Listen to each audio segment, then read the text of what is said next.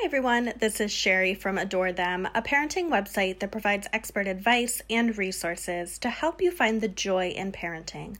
The article that I'm about to read for you is a part of the Friendships collection. It's titled 3 Keys to Raising a Compassionate Child and is written by Lauren B. Stevens.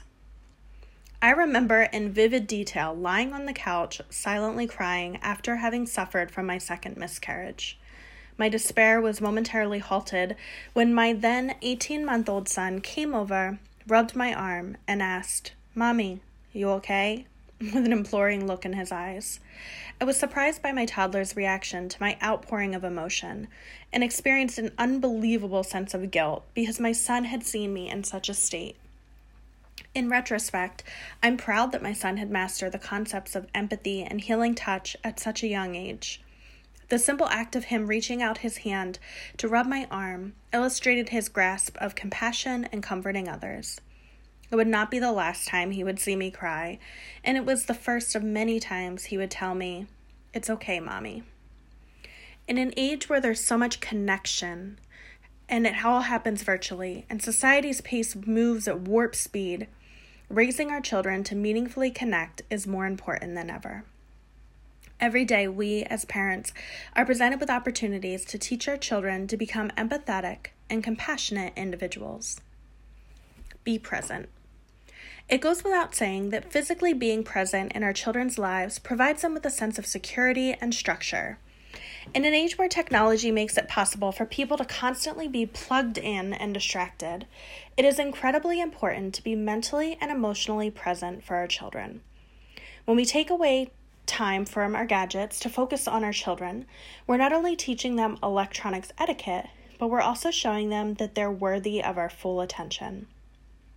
As a parent who works from home, actively using the internet and social media for my career, I struggle with disconnecting.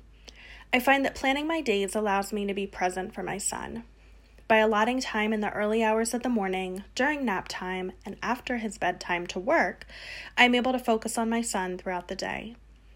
There are times when my workload or deadlines necessitate me breaking those set hours, but I do my best to adhere to them.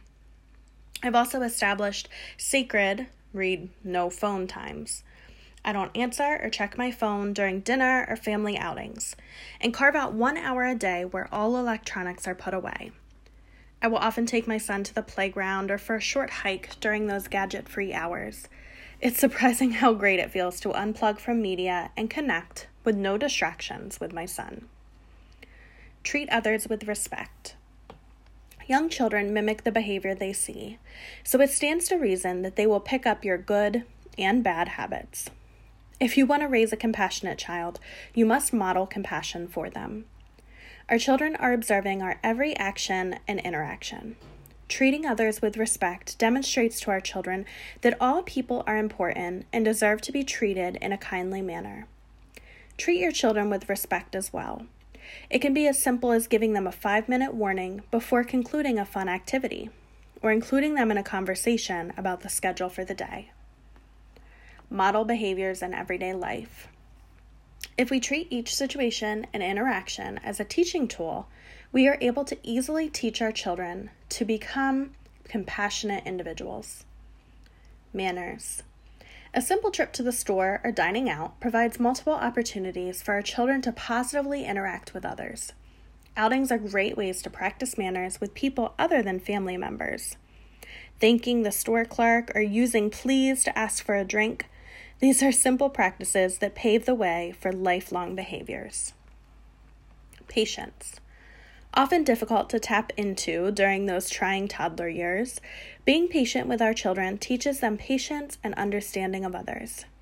Toddlers especially are learning how to use language to relate to others and are continually experimenting and testing their boundaries, physically, mentally, and emotionally, in navigating the world around them.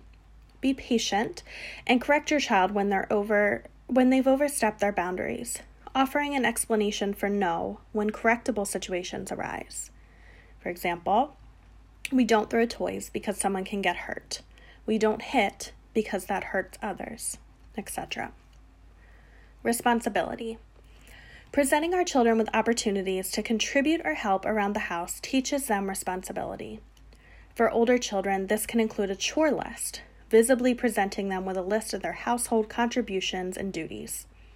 For younger children, activities such as sorting socks from the laundry or putting toys away gives them a valuable sense of contribution, partnership, and can help instill a sense of respect for possessions, like taking care of toys.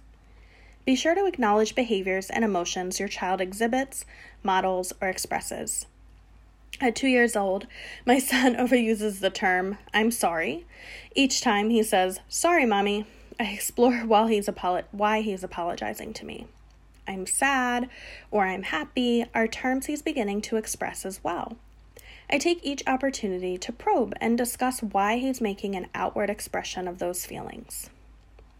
When my son found me crying last winter, I explained that I was sad, but that I was also okay. He surprised me with his empathy, and I was quick to reassure him that Mommy was okay. Remember, our children are constantly exploring and learning about the world around them. Teaching them to relate to others in a positive way is shaping them into caring, compassionate individuals. For more on this topic, check out the full Friendships collection. And for more parenting content, check out adorethem.com, where we publish a new collection each week that focuses on a different parenting topic. These collections include articles, videos, printables, products, and more. Thank you for listening, and be sure to subscribe.